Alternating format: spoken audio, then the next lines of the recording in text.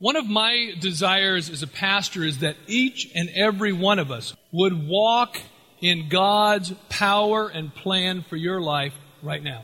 God doesn't live in time and space. God is eternal.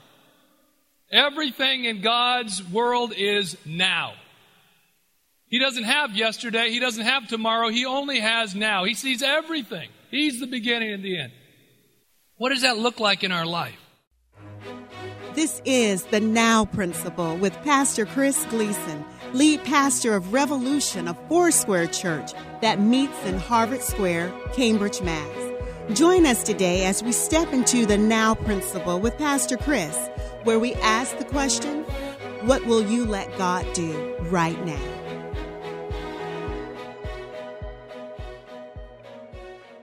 There's something that happens when we choose to deny our flesh and to honor our spirit. See, Jesus didn't just go out to the wilderness to not eat for 40 days and 40 nights. He went out there to say, I'm not going to honor my flesh, I'm going to honor my spirit. I'm going to spend time with God, and I'm not even going to worry about the flesh. And you know what? The flesh, it's constantly telling us to worry about it. I mean, let me tell you, you don't even have to go without eating for a day. Just miss a meal, and your flesh is telling you, you got to eat. You're going to die. What's wrong? I mean, I'm starving. How many times have you said, I'm starving to death? There ain't nobody in this room starving to death. But when he was at his weakest, he was spiritually at his strongest. See whatever happened? Do we ever see another place where Satan tried to come at him? No, because he said, man, if I can't mess with him when he's that weak, there's nothing I've got. See, understand that in Christ, when we stand, that's what he said, and Paul said, when you've done everything, stand. Because Satan is a bully. It says that he is like a roaring lion that goes around seeking whom he may devour. But he has nothing in the spirit. The only place he has authority over you is in the flesh. When you stand in the flesh, yeah, he can beat you silly. But when we stand in the spirit, it's done. It says Jesus made a public spectacle out of him. See, that's what you do to a bully. See, whatever happens when somebody's a bully and somebody stands up to them and they take them down, they stop being a bully because they've been made a public spectacle. That's all Satan is. He's a bully. He will bully you as long as you let him. And as long as you try to handle it in the flesh, he'll win. But the minute that we stand and we say we don't stand in the flesh, we stand in the spirit, we stand in what Christ has done, it's finished.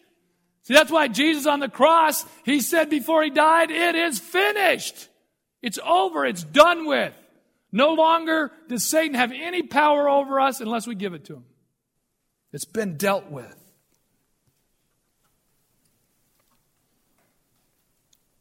It's a struggle to engage in prayer, and it's even a greater struggle to engage in fasting. Because they're both contrary to the natural flesh. I mean, personally, I like to eat. I'm not like a foodie or anything, but I mean, I'm hungry. I like to eat. There's certain things that I like to do. Maybe there's nothing wrong with them, but they feed my flesh. What happens? Jesus said in Matthew 5, those that hunger and thirst for what? Righteousness will be filled. Our natural flesh hungers and thirsts for the things of this world. We don't have to teach it to do that. I don't have to teach my 2.5-year-old son to want things. I mean, we go into a store, I mean, even everything in our house, he's convinced that this is his iPad. He constantly says, my iPad. I go, no, that's Daddy's iPad. Daddy's letting you use it. But we don't have to teach him to say my. I mean, if you've seen Nemo, it's all the seagulls. Mine. That's kind of what we're like. In Matthew 17, a man brings his son who's suffering from epileptic seizures to Jesus. said he brought him to his disciples, and they couldn't do anything for him. And so it brings him to Jesus, and it says, Jesus rebukes a demon, and the epileptic seizures stop, and he's healed. And then he rebukes his disciples for their unbelief. But then Jesus says something in chapter 17 of Matthew, verse 21. This kind does not go out except by prayer and fasting. And you look and you go, whoa, what's up with that? Now am I saying every person that suffers from epileptic seizures that it's a demonic thing? No. But somehow the Father knew that, and so did the disciples and Jesus. But Jesus was the one that could deal with it, because he understood it didn't have to do with what he knew. See, the disciples thought, hey, well, we've seen Jesus do this. We know the equation. We speak the mantra and it'll all happen. Let me tell you that our Christian walk does not get strength by knowing equations or even Bible verses. It's from doing the time. I would love to be, my height 6'4" and, weigh about 200 and just be yoked. That'd be great. That'd be awesome. It ain't going to happen. Thanks, sweetie. At least I'm not unequally yoked, right? Yeah. It's not going to happen because I'm not willing to pay the price for that to take place. Understand the same thing, that we do not become spiritually strong without a cost. That's what fasting is about. Fasting is saying, I'm willing to make a sacrifice in my flesh that God may rise up in my spirit. That I'm choosing to deny something that is natural and that I want, to allow God's Spirit to breathe life into me in a new and powerful way. See, that's one of the things that the disciples didn't get. I mean, we see out throughout the Gospels, Jesus would take time away and he'd go to be with the Father. It says he'd go to a solitary place and he would pray. And then he would go be with the people.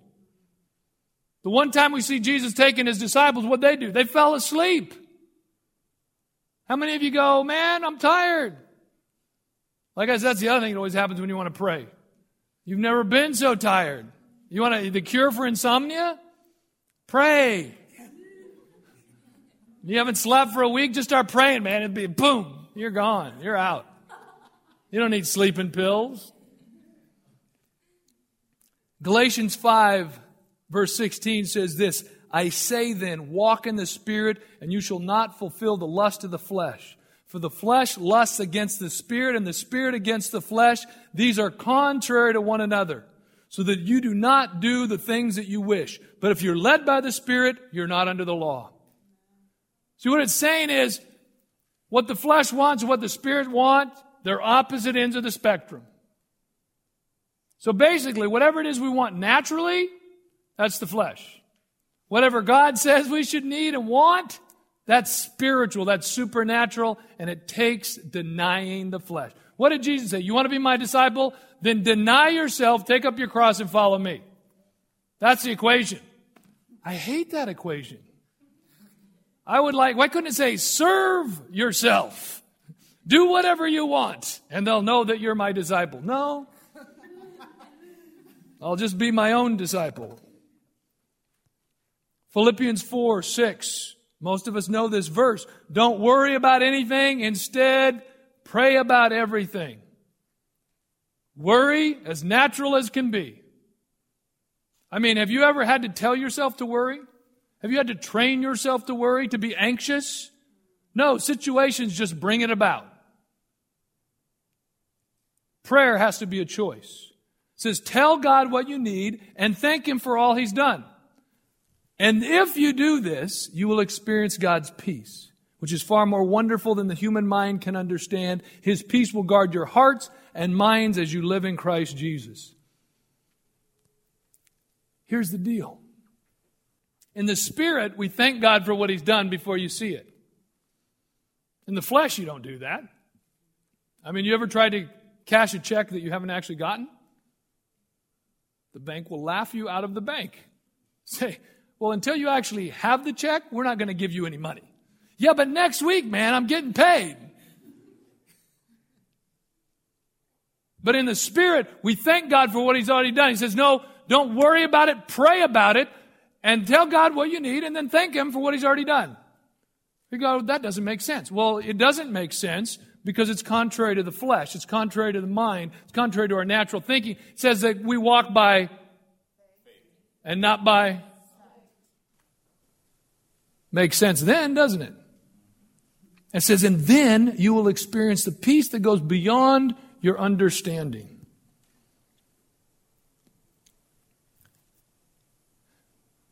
We're going to start this 21 days of prayer and fasting. Now, again, it's really up to you what you decide to do. There's no judgment here. There's no expectation other than my hope. My hope is that you will engage.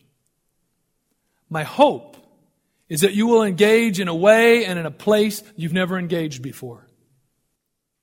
If you have engaged in, fast before in a certain way, I want to challenge you to go deeper, whatever that looks like. I know there are some of you that have probably never fasted a day in your life. I went through years as a believer and never fasted a day in my life. I probably had fasted a meal here and there. Might have been just because I forgot to eat. I know if I was actually, maybe really didn't have to do with fasting. But I had never fasted a whole day. And I remember the first time I did that, it was like, whoa. And there was a period in time where God challenged me. I did that for like a year, one day every week. It doesn't matter what you have or haven't done. We're not comparing ourselves to anyone else. It's what is God saying to you? If God is challenging you to do a liquid fast, where it means you fast from all food and you only eat liquids, then He'll give you the strength and will encourage you and will build you up. If God's challenged you like He did with Daniel to do what's called a Daniel fast, where it's fruits and vegetables and water or just other liquids, then engage there. For some of you, the biggest struggle in your life would be to not do Facebook for 21 days. Not tweet for 21 days. Not check your email every 2 minutes for 21 days. For some of us, myself included, coffee is a central part of my mornings. It's like a friend of mine used to say, hey, if I'm stepping on some toes, just pray for them and God will heal them. So to go without caffeine, because my wife, she's always trying to get me to stop drinking coffee. And how do we know that it's an addiction? Because when you stop drinking it, you get a really bad headache for a few days. See, it doesn't matter. What is it? Because here's the deal, that when we take something out of our life that we normally do, then we need to replace that with a spiritual activity. That's why it's fasting and prayer. To just fast is nothing more, without prayer, is just a diet. I mean, there's people, that's their diet. Do a 10-day fast and clean your system. Well, that's great. But that won't affect you spiritually at all if prayer is not in the midst of that. To just stop doing something is an act of your will. But to stop doing something that you may give place to your spirit becomes a spiritual activity. That's what God wants. That's what God desires. See, we're believing that this time will be about breakthroughs. There's 3 weeks. That's pretty smart, huh? 21 days, 3 weeks. I know you guys are like, whoa, his mind works so fast. I already had that figured out before I showed up today. But we're believing that each week that God has a focal point for us to see breakthrough happen. This first week, we're believing for breakthrough in your life, your family's life, and your friends' lives. And here in just a little bit, we're going to give you a little card that's got some places on there for you to write what you want to see God do, what you want to see God break. There's some of you that have addictions that God wants to break this week. There's some of you that have habitual sin that God wants to break this week. There's some of you that have a wrong sense of who you are that God wants to break this week. There's some of you that have a horrible relationship with your family, or your family is horrible, and God wants to break that this week.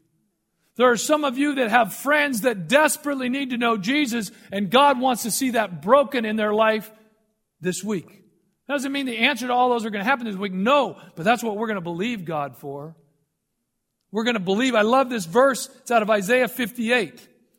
It says, "Is not this the kind of fasting I've chosen?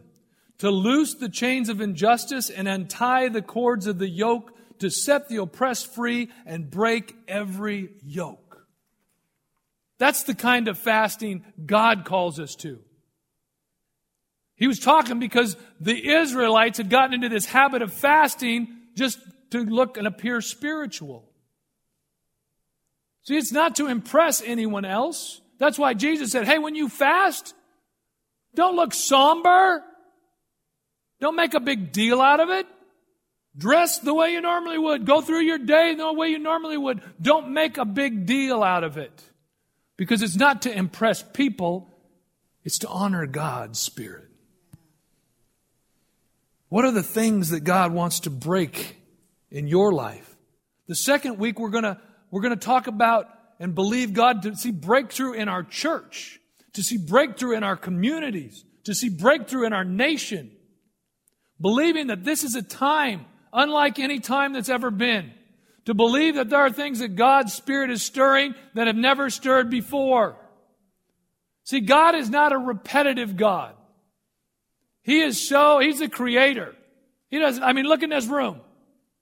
Is there any two people in here you go, yeah, they pretty much look the same? Even identical twins, once you get to know them, they're not even remotely the same. Every single person since time began was unique. That's crazy. Every person has a unique fingerprint. Don't you wonder after so many billion, wouldn't God have to do a repeat?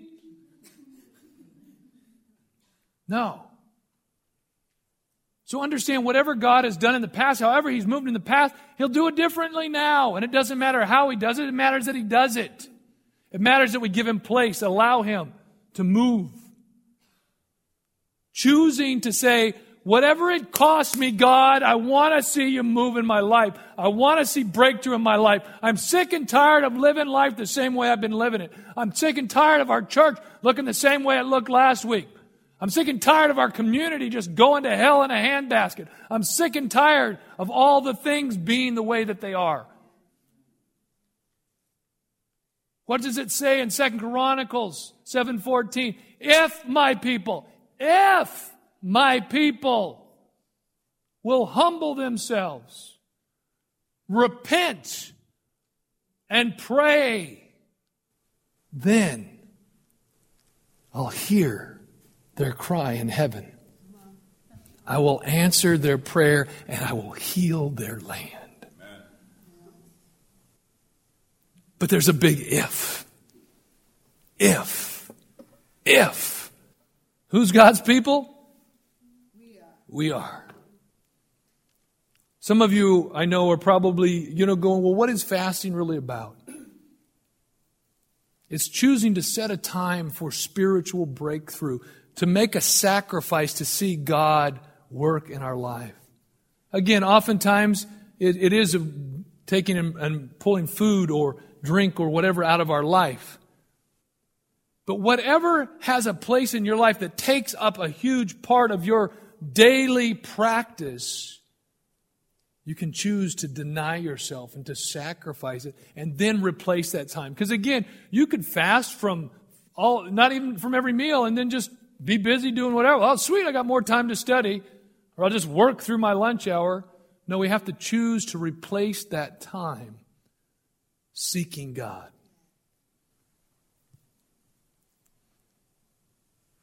And there are some of you that for health reasons, you're not able to fast in certain ways. Don't feel any guilt from that. We want you to be healthy. We send out to all of you the fasting guidelines. We've got some here. You need to do it healthily. If God asks you to do something, then make sure that you can do that.